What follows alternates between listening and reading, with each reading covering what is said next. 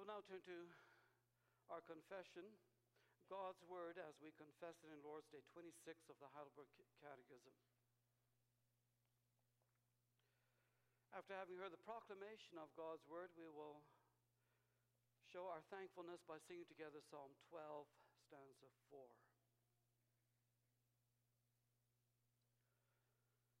Lord's Day 26, where we confess, how does baptism signify and seal to you that the one sacrifice of Christ on the cross benefits you? In this way, Christ instituted this outward washing, and with it gave the promise that as surely as water washes away the dirt from the body, so certainly his blood and spirit wash away the impurity of my soul, that is, all my sins. What does it mean to be washed with Christ's blood and spirit? To be washed with Christ's blood means to receive forgiveness of sins from God through grace because of Christ's blood poured out for us in his sacrifice on the cross. To be washed with his Spirit means to be renewed by the Holy Spirit and sanctified to be members of Christ, so that more and more we become dead to sin and lead a holy and blameless life. Where has Christ promised that he will wash us with his blood and spirit as surely as we are washed with the water of baptism? In the institution of baptism, where he says, "Therefore go and make disciples of all nations, baptizing them in the name of the Father and of the Son and of the Holy Spirit." That's from the passage we read, Matthew 28, verse 19. "And also whoever believes and is baptized will be saved, but whoever does not believe will be condemned." Another passage we read this afternoon, Mark 16, verse 16. This promise is repeated where the Scripture calls baptism the washing of rebirth and the washing away of sins. And note again the reference to Titus 3, verse 5, also from which we have read this afternoon. Beloved congregation of our Lord Jesus Christ, in the previous Lord's Day we have maintained from God's Word, in the context of Christ Jesus doing everything for our salvation and us being in the impossible situation of adding anything to it, it is all his work. He gives us everything necessary, including our faith. Therefore, the question had arisen, where does this faith come from? And it was pointed out last week that it does not come just in an automatic way. Indeed, the Holy Spirit gives it, but he uses instruments or tools to give it to us. The first, and we may even say primary tool, is the preaching of the gospel. But also, secondly, the use of the sacraments. It is in that context that we now pay particular attention to the sacraments, and the first one of these two, which is baptism. The question, therefore, is understandable. How does this work with baptism? How does baptism signify and seal to you the one sacrifice of Christ on the cross? Notice that the answer focuses our attention on what Christ has done. He instituted this outward washing. Notice also in question and answer 71, attention is given again to this institution of baptism. That is why this becomes the first point that we look at this afternoon. However, baptism is more than just simply an institution that Christ has given, but it also has an impact on our daily life, does it not? As a matter of fact, we already looked at it a few moments ago, how in question and answer 65, the expression is used that we use the sacraments. So the question of how do we use baptism? Or in other words, how does it function among us in our daily life? And that becomes our second point. And the third place, the permanence of baptism. Even though not directly mentioned here, it's very important to recognize that there's something very permanent about baptism as well. Therefore, we may hear God's word as we confess it in this Lord's Day and sum it up in this way. By baptism, the Lord gives you the sign and seal of his promises. First, your attention is given to the institution of baptism. Secondly, the meaning or the function of baptism. And the third place, the permanence of baptism.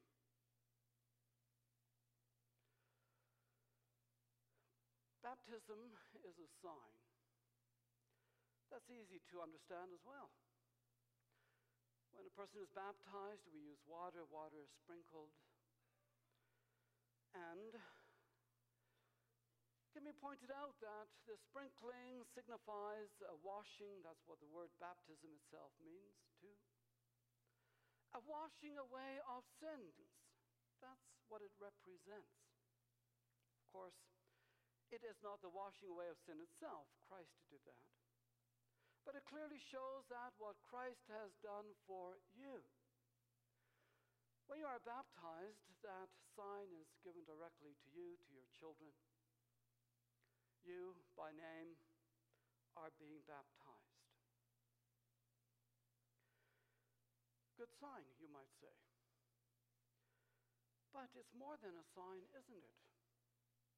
It's also a seal, a confirmation. A seal could be like a signature on the bottom of a check. Or perhaps we think of a seal like on a diploma, a blob of wax with a particular indentation. The seal confirms that something is authentic. It is real. When applying this word to baptism, you might wonder, well, just how is baptism a seal? Not only a sign, but also a confirmation of the Lord's promise, my sins are really forgiven. When the Catechism answers by reflecting on the institution, the point is this. The disciples or apostles did not think of this kind of ceremony on their own. It was by the specific instruction, as we have read in Matthew 28 and also Mark 16, that the Lord Jesus, after he had completed all his work and had risen from the dead, gave to them. He said, you make disciples of all nations, baptizing them in this way. First, can be stressed that these are the words of Christ Jesus, our Redeemer and Savior. It proves that he was here. It proves that he has spoken these words. Proves that this instruction has been given. Moreover, keep in mind as well that in the past, the Lord had also spoken to his people through his servants. When he spoke through his servants, of course, the word spoken through them was to be seriously taken and understood. Think, for example, of Moses. In Moses' days, the people had become afraid of the Lord, especially after Mount Sinai. They pleaded with Moses, Moses, you speak on our behalf, and you speak, we will listen to you. The Lord spoke to Moses. He gave Moses specific instruction. Moses, you say this. Moses, you do it. Moses was under obligation to speak those words and do it, wasn't he? You might therefore say that even though it was indirectly, It was the Lord speaking among his people. Was that not also true when speaking about the priests that served in the tabernacle and the temple?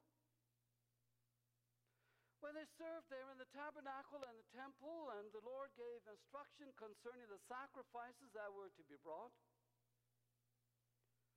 For example, there were certain circumstances and sins that had been committed, and the Lord says, you must bring that kind of sacrifice now. When the sacrifice had been brought to the temple and the priest had presented it to the Lord, he could come back out of the tabernacle temple with the comforting message, your sins are forgiven you. It's not just simply his words. They were words spoken as a servant of God. Well, think again of the comparison to a blob of wax on a diploma, or perhaps even a signature on a bill, a note, a monetary note. The king or queen did not sign them all.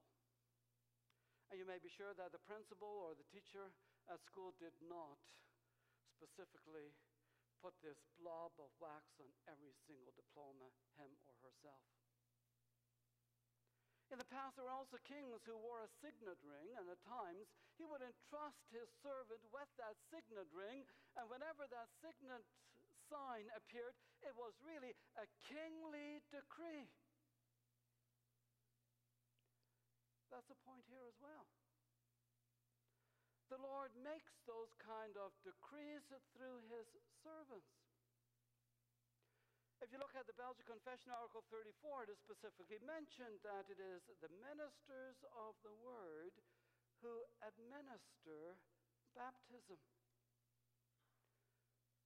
The Lord gave this instruction to his disciples, whom he, at that moment, Matthew 28,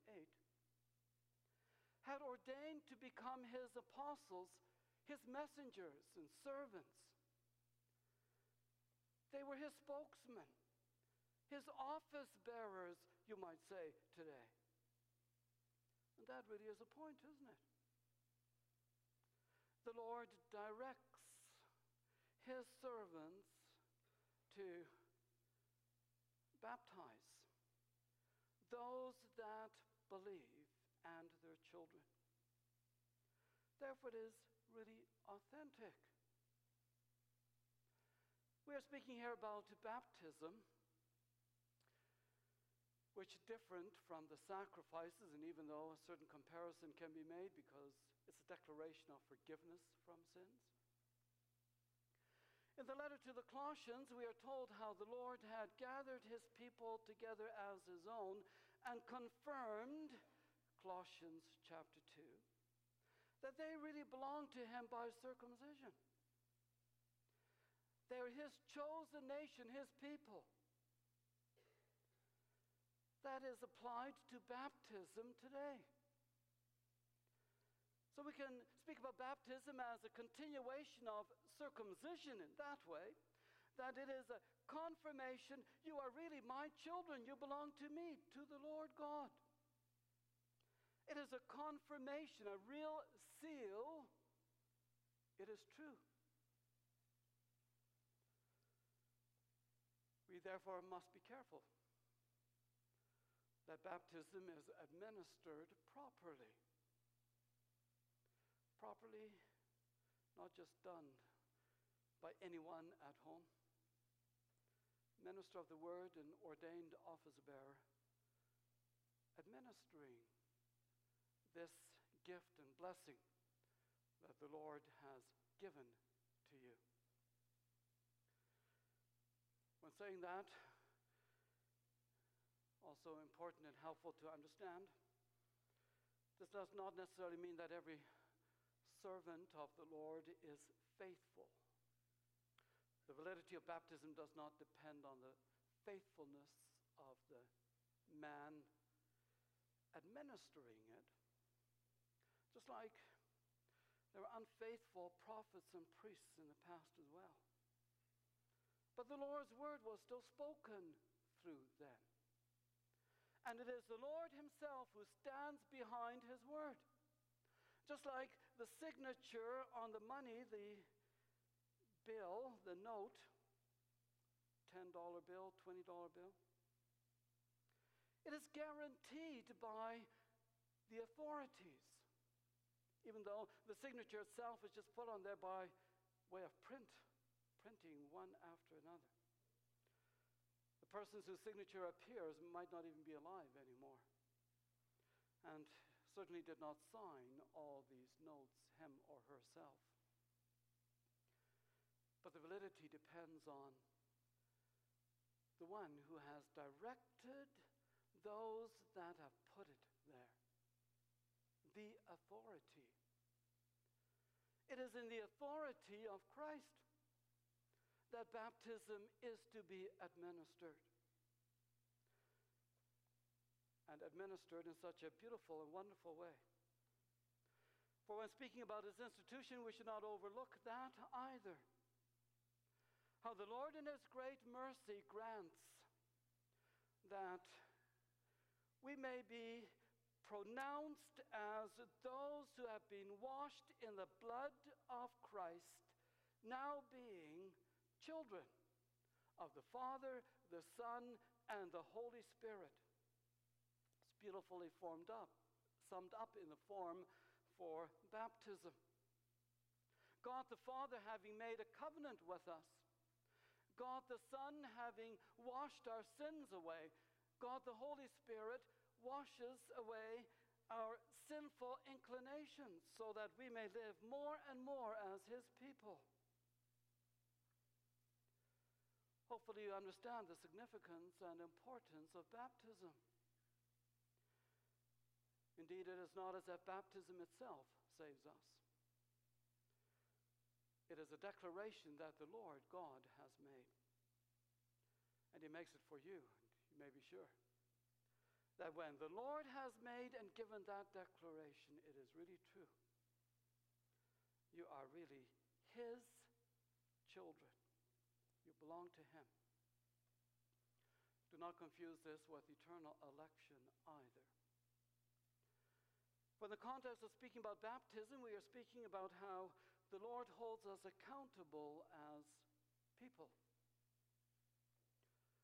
who must give account to the Lord. Baptism is very real. The Lord has chosen some to be saved, and others he leaves to perish in their iniquity. Eternal election is something different. It's God's eternal decree which remains hidden from us. It belongs to his secret will, and we leave it with him. For the Lord calls us to obedience. The Lord grants us a blessing to be his children. Consider the children of Israel in the past. Were there not many who received the mark of really belonging among God's people, all the Israelites, who proved to be unfaithful and turned away from the Lord? Really sad thing. But this gives rise to our second point, and its importance. What do we do with our baptism? There the Lord has said to you, you belong to me. I take you as my own possession. Do you live as one of his children? If you have a banknote, or if you have a ticket to a concert, a genuine ticket to the concert, but you never enter the concert hall, what is the use of the ticket? If you have a banknote and you never use it, it's genuine. But if you never use it, what is its use? Why bother with it? It's not sad. Happens so often. People are baptized. It becomes like a custom or maybe even some kind of superstition, as we are warned of in the questions in the form for baptism. a custom or superstition, but yes, baptized. Maybe just a bit of a safeguard, just in case. But you never use it. Well, how do you use baptism? Use it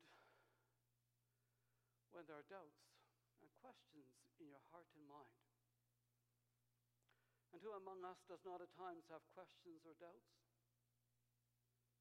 Am I really one of the Lord's children? Am I really good enough? Will the Lord still look upon me as his own? Because I've done this and I've done that, and whoa, I've done that too. Our sins start adding up, and our doubts and questions add up as well. That's really the point of baptism. For as these doubts and questions begin to multiply, we may insist, Lord, I am one of yours. You have confirmed it. You have said it through your official servant. I baptize you in the name of the Father, the Son, and the Holy Spirit. Consider again Israel in the past.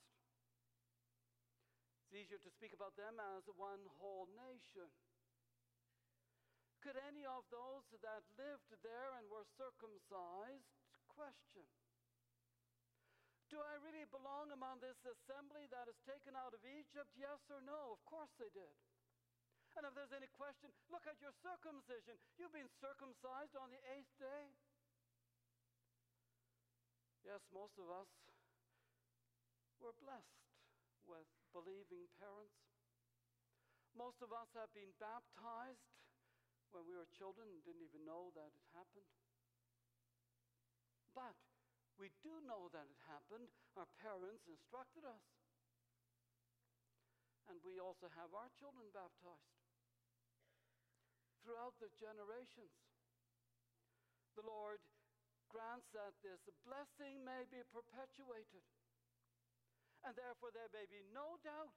Yes, you belong among God's people. You are his children, his covenant children. Therefore live as his covenant children. It is in this context that the Catechism also makes reference not only to Matthew and Mark, but also to Titus. Even though in Titus we do not read directly about baptism as such, we are told of how we are being cleansed by the Lord. We belong to the assembly of those who are being cleansed. And therefore, be that what the Lord has made you. Just like the Lord says elsewhere, be holy, for you are holy. You are a holy people. Be that what you are. Live what you are. Living what you are. Of course, you will not neglect the assembly of God's people.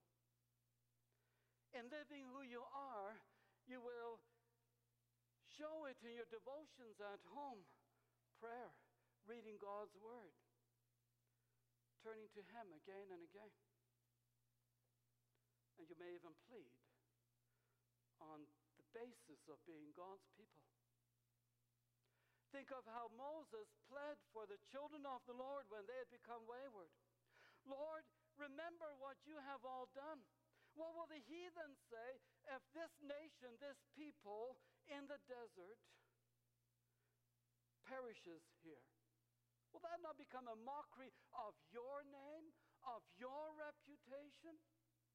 You are God's people. You have his mark on your forehead. You have been baptized. And therefore, be really what you are. Living children of the Lord God. Living children of the Lord God. Yes, it does happen at times. Very sad. That there are those that neglect this great blessing. Those that neglect it may be reminded of it when they go to the places of heathen gods, when they go to the places of worldly amusement, They may be questioned, what are you as one of the Lord's children doing there?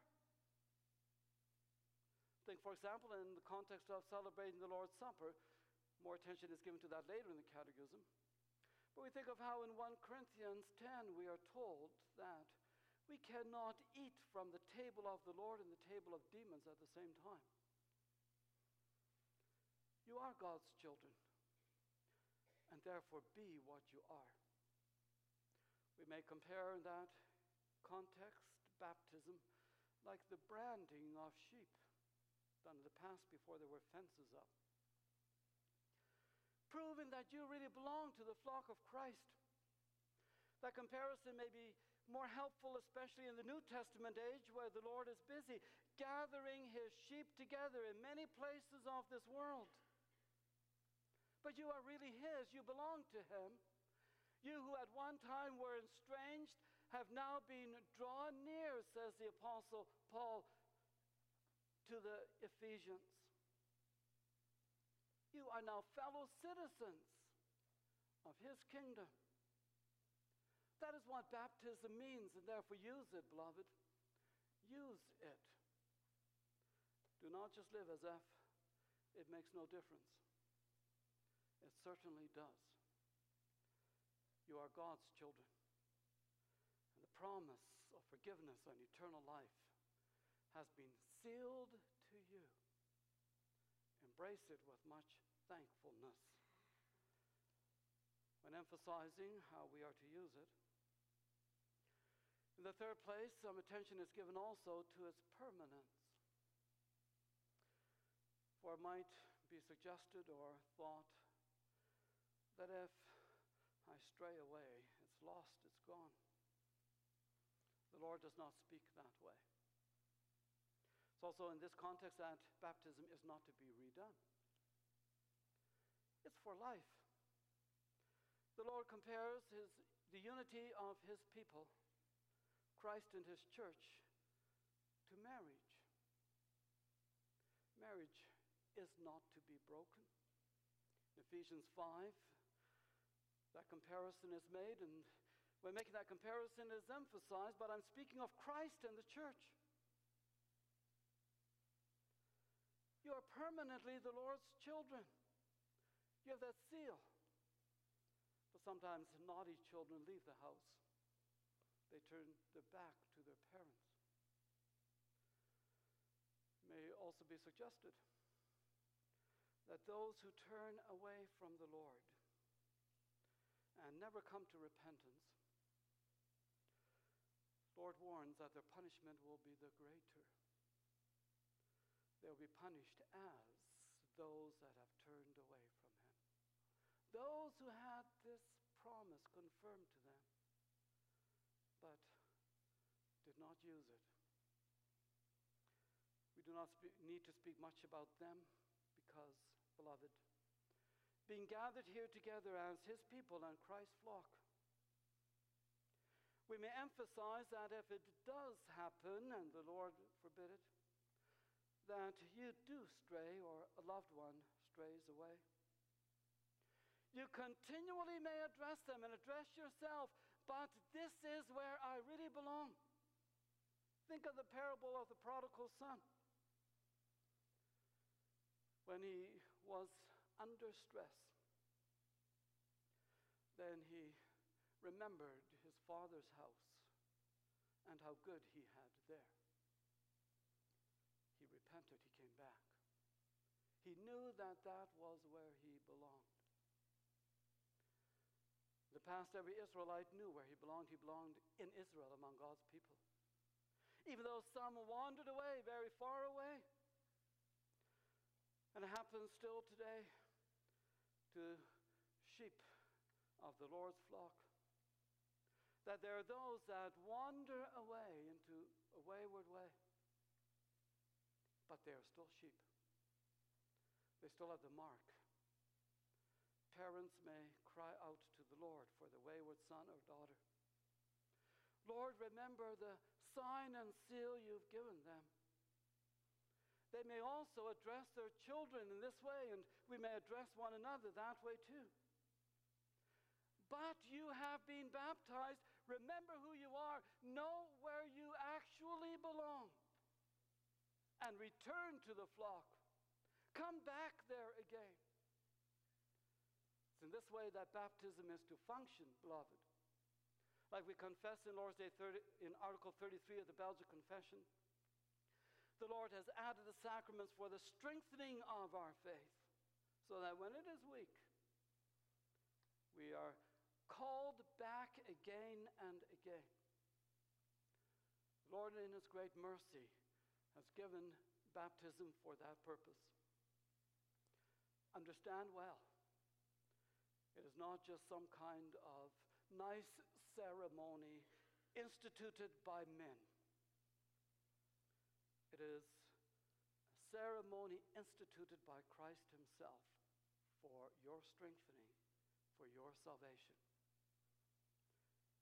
The Lord, by instituting it, shows His great love for you, His people, and for your children. Use it, therefore, diligently. And understand well, too, that nothing can wipe out this great privilege with which you have been blessed. Therefore, hold on to it all the time and look forward to the future that you may have with that Christ, that Redeemer. Amen.